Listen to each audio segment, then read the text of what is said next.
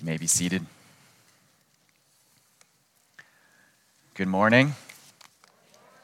My name's Matthew Capone, and I'm pastor here at Cheyenne Mountain Presbyterian Church, and it's my joy to bring God's Word to you this morning.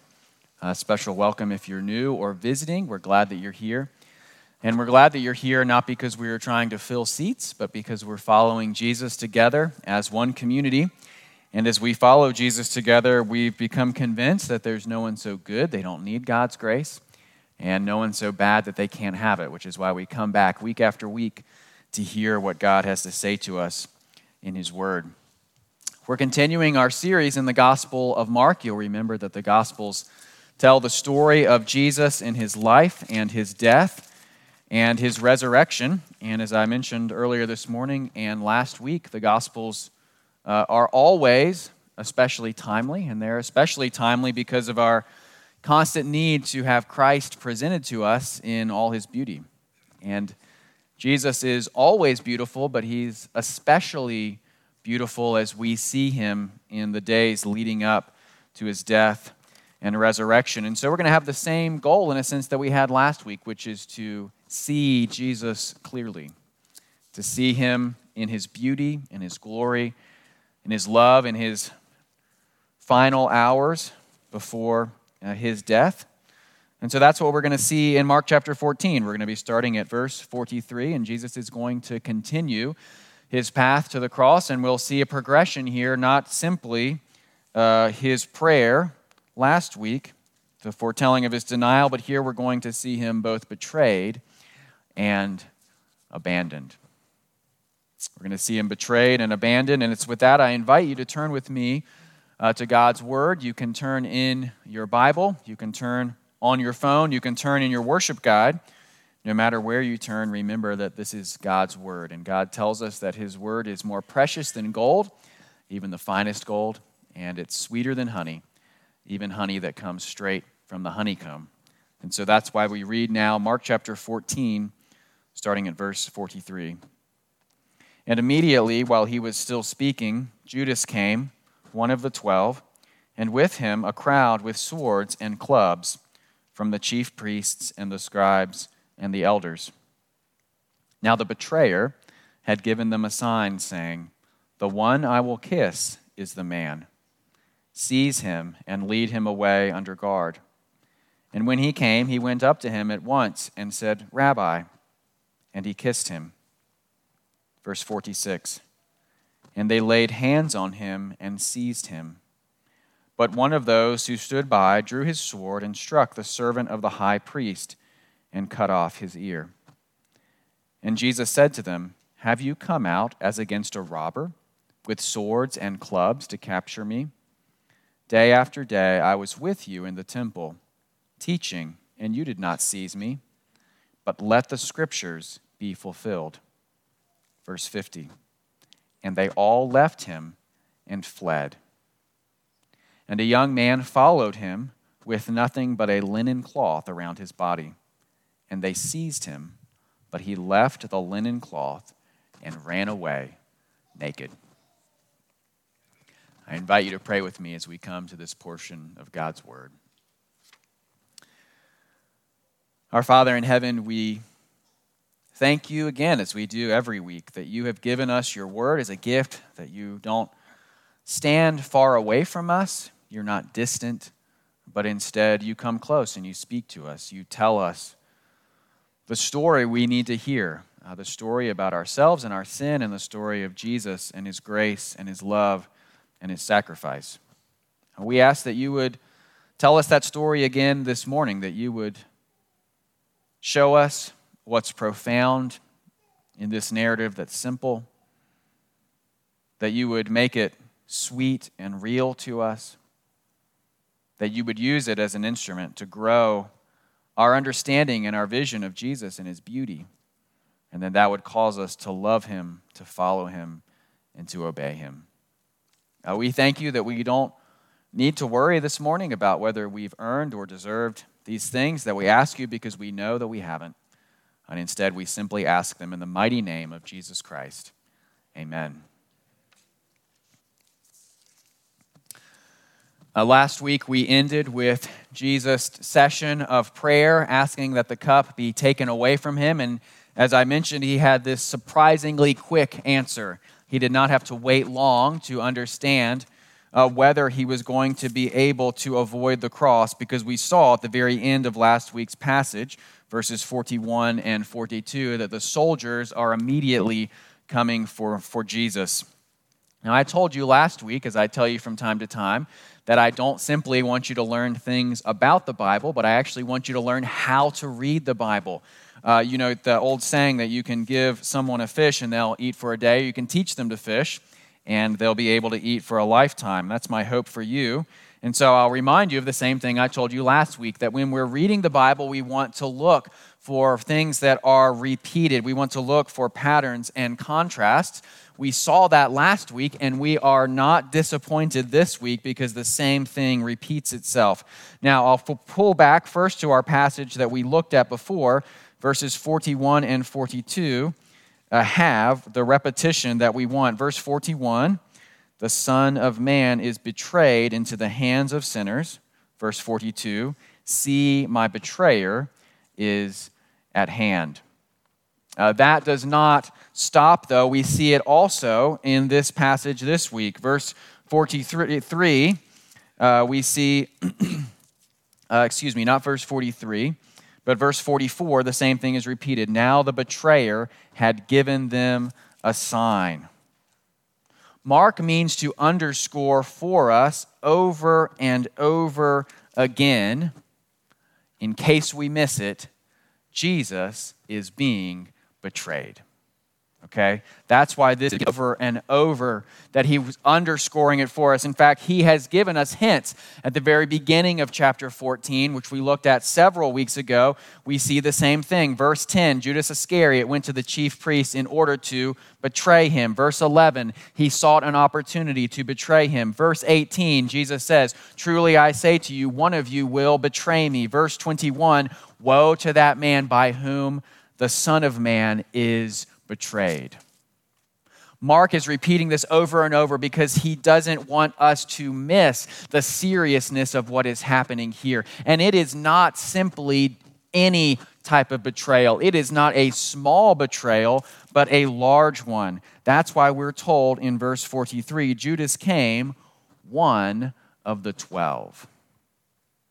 Now, this is not news to us, right? We have known Judas for quite some time now. We have seen him over multiple chapters. We don't need to be told that Judas is one of the 12. That's not a surprise. That's not new information for us. In fact, we were told that earlier in this same chapter. Mark chapter 14, if you have your Bible and you look at verse 10, it says this, then Judas Iscariot, who was one of the 12. Why does Mark need to tell us what we already know? Mark tells us what we already know to help us see how serious a betrayal this is.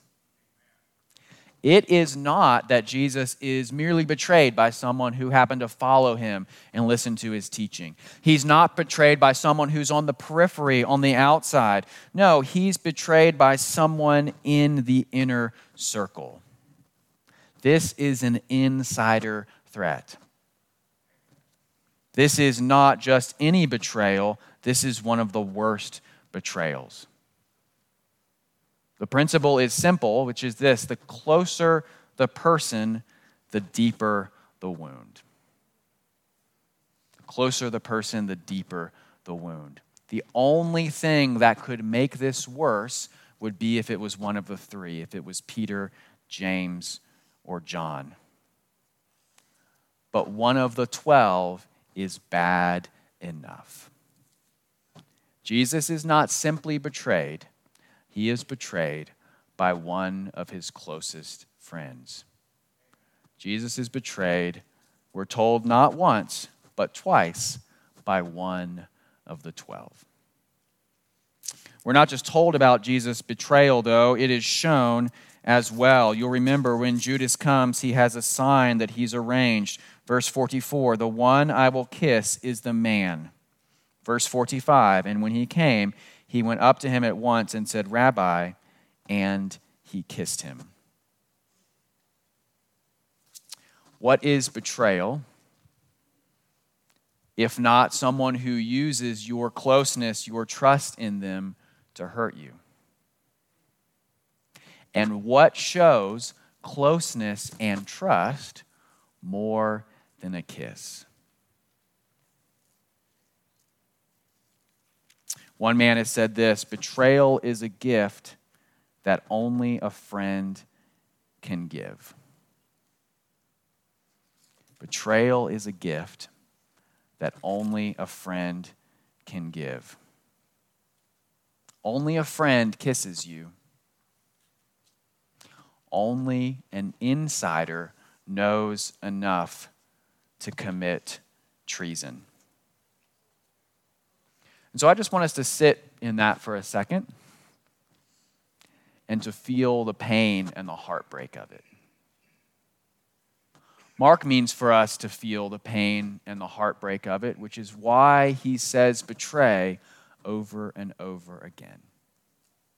He wants us to feel the pain and the heartbreak of it, which is why he tells us not once but twice that Judas was one of the 12. What we're looking at in this week leading up to Jesus' death are things that are simple and profound in their simplicity. I'm not here this morning to give you some sort of new or penetrating insight. I'm here to say simply, look and see Jesus as he suffers. Look and see Jesus in his pain. Look and see Jesus in what he was willing to go through for you. Many of you perhaps have experienced betrayal. It's what the psalmist talks about in Psalm 88, which Britt read for us earlier. My closest friends have abandoned me. And what is this if not Jesus' closest friends abandoning him? There's a neuroscientist named Matthew Lieberman who wrote a book named Social, and he says that social pain, social rejection, we could put a heartbreak into that category, is physically painful. He compares it to a broken leg, and he says, look, if you take a brain scan, physical pain and social pain look the same. Just based on the scan, you're not going to be able to tell if someone is in physical pain or in emotional pain because they feel the same. That is what rejection is like.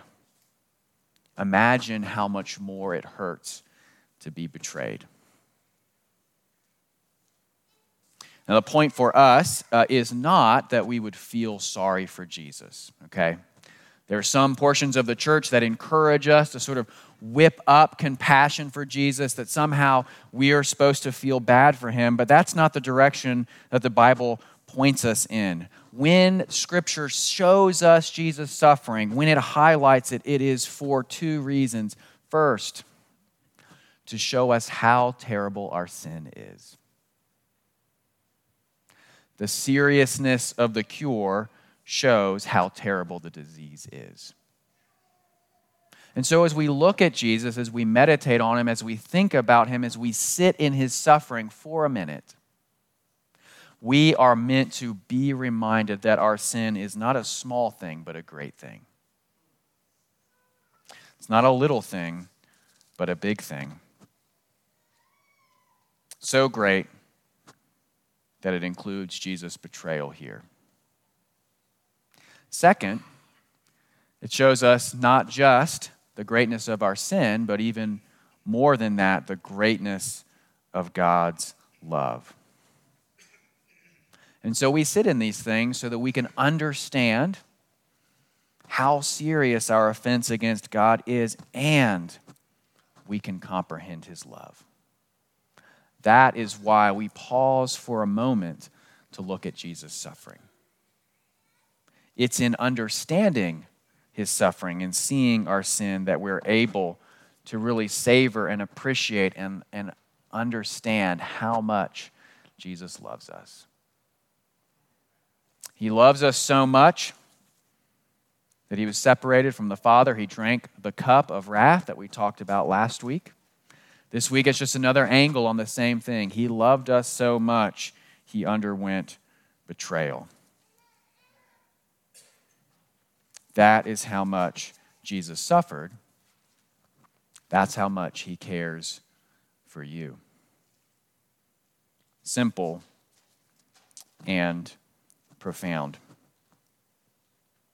It's not simply, though, that Jesus is betrayed in this passage. The Passion narrative also underscores for us that Jesus does this alone. It would be one thing if Judas betrayed him, he gave him the kiss, he used this sign of intimacy to commit treason, but it is even more than that. It is not just that Judas betrays him, it is that everyone else runs. Jesus is not just betrayed, he is abandoned. Now, it doesn't start with abandonment. We see in verse 47 before that, one of those who stood by drew his sword and struck the servant of the high priest and cut off his ear. Now, other gospels go into more detail. They tell us that it was Peter, that the name of this high priest was, the servant was Malchus, and they also tell us that Jesus heals the ear there on the spot. Mark shares none of those things with us, which means that in Mark's mind, those details are unimportant to the story he's trying to tell in this moment. And the story, I believe, is this. As Jesus is undergoing this moment of betrayal, as he is being kissed as an act of treason, his disciples are still deeply confused about what is going on. They are forgetting what he has tried to tell them over and over again. Even after all the time they've spent with Jesus, they do not understand what is happening. And so Jesus is going through this moment of betrayal, and he is surrounded by misunderstanding, violence, commotion, and distraction. Those who are there to support him have no idea what's happening. And they do not what is helpful, but what is unhelpful. Mark then quickly moves from confusion to abandonment. It's not just, verse 47, the loss of the ear. Jesus then rebukes them, verses 48, 49, and then verse 50 leaves us with this simple statement. And they all left him and fled. Jesus' disciples are not merely confused. They also leave him. Jesus does not face the worst moments of his life on earth surrounded by his buddies who can encourage him. Jesus faces them completely alone. Even worse than that, it's not just that the disciples leave him. There is one young man, verse 51, who follows after Jesus in this situation, but he is quickly neutralized as well. He has this linen cloth, which commentators tell us means he's probably wealthy, and most believe this is actually Mark himself. He is inserting himself into his own gospel. He, as a young man, is chasing after Jesus, but what happens to him? Verse 52, he left the linen cloth and ran away naked. This is on page 7 of your worship guide. Some scholars say that this is the author Mark himself, who would have been a young man at the time. If so, he's saying, I was there, and I was as bad as everybody else. Everyone has failed Jesus. Everyone has failed Jesus. Even Mark can't get it done. And so the point is this. In a scene characterized by human failure, betrayal, and abandonment, Jesus succeeds. But he does it all alone. Jesus does it by himself. We're confronted with human incompetence and Jesus' great faithfulness. Jesus is not a quarterback who's guarded and protected. Jesus is not a musician who has backup singers to support him. Jesus is not a politician surrounded by aides and bodyguards. No, Jesus is all alone. No king ever moved forward so deserted and so abandoned. No king except Jesus.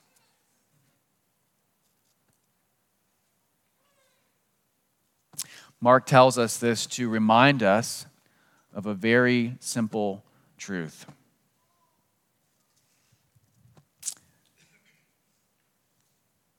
There is no pride. There is no self-congratulation in following after Jesus. Everyone has failed him. There is nothing for us to pat ourselves on the back for if we're Christians. Only gratitude, thankfulness, humility, repentance. Because everyone has failed Jesus. That includes you. It includes me. When it comes to our salvation, Mark is making it crystal clear for us that we do not give, we only receive. I've mentioned to you before that we often like to separate the world into three types of people. There are amazing people, like Mother Teresa. There are terrible people, like Hitler. And then there are just everyday, good, upstanding citizens. Good, great people like you and me. And Mark is telling us, forget that. You don't need to be a betrayer to be a bad person. You don't need to be Judas. Even the disciples abandoned Jesus. Even the good people, even the upstanding, law-abiding citizens fled. Everyone failed Jesus. Not even the good people can contribute or help. Not even the good people are good. Everyone needs saving. You can reject Jesus or you can follow Jesus. You cannot contribute anything to Jesus. You can give him nothing. You can only receive. When Jesus was here in this garden, he was abandoned by everyone. Page 8 of your worship guide points out that there was another garden that this garden echoes. In the Garden of Eden, Adam and Eve woefully failed. Here in this garden, Jesus succeeds. Where others dropped away, Jesus continues. Where others disobeyed, Jesus remained faithful. Jesus passes where we failed. Jesus succeeds where we faltered. And he does it all alone because we've abandoned him. And he does it all out of his love. That's how great our sin is, how much greater God's love. I've told you over and over in the Gospel of Mark that need is the price of admission. Mark reminds us here, need is not just the price of admission, need is all you have.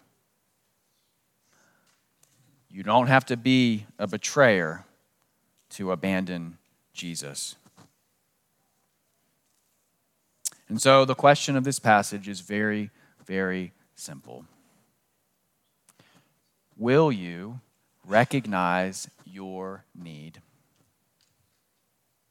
And will you bring that need and only that need to Jesus?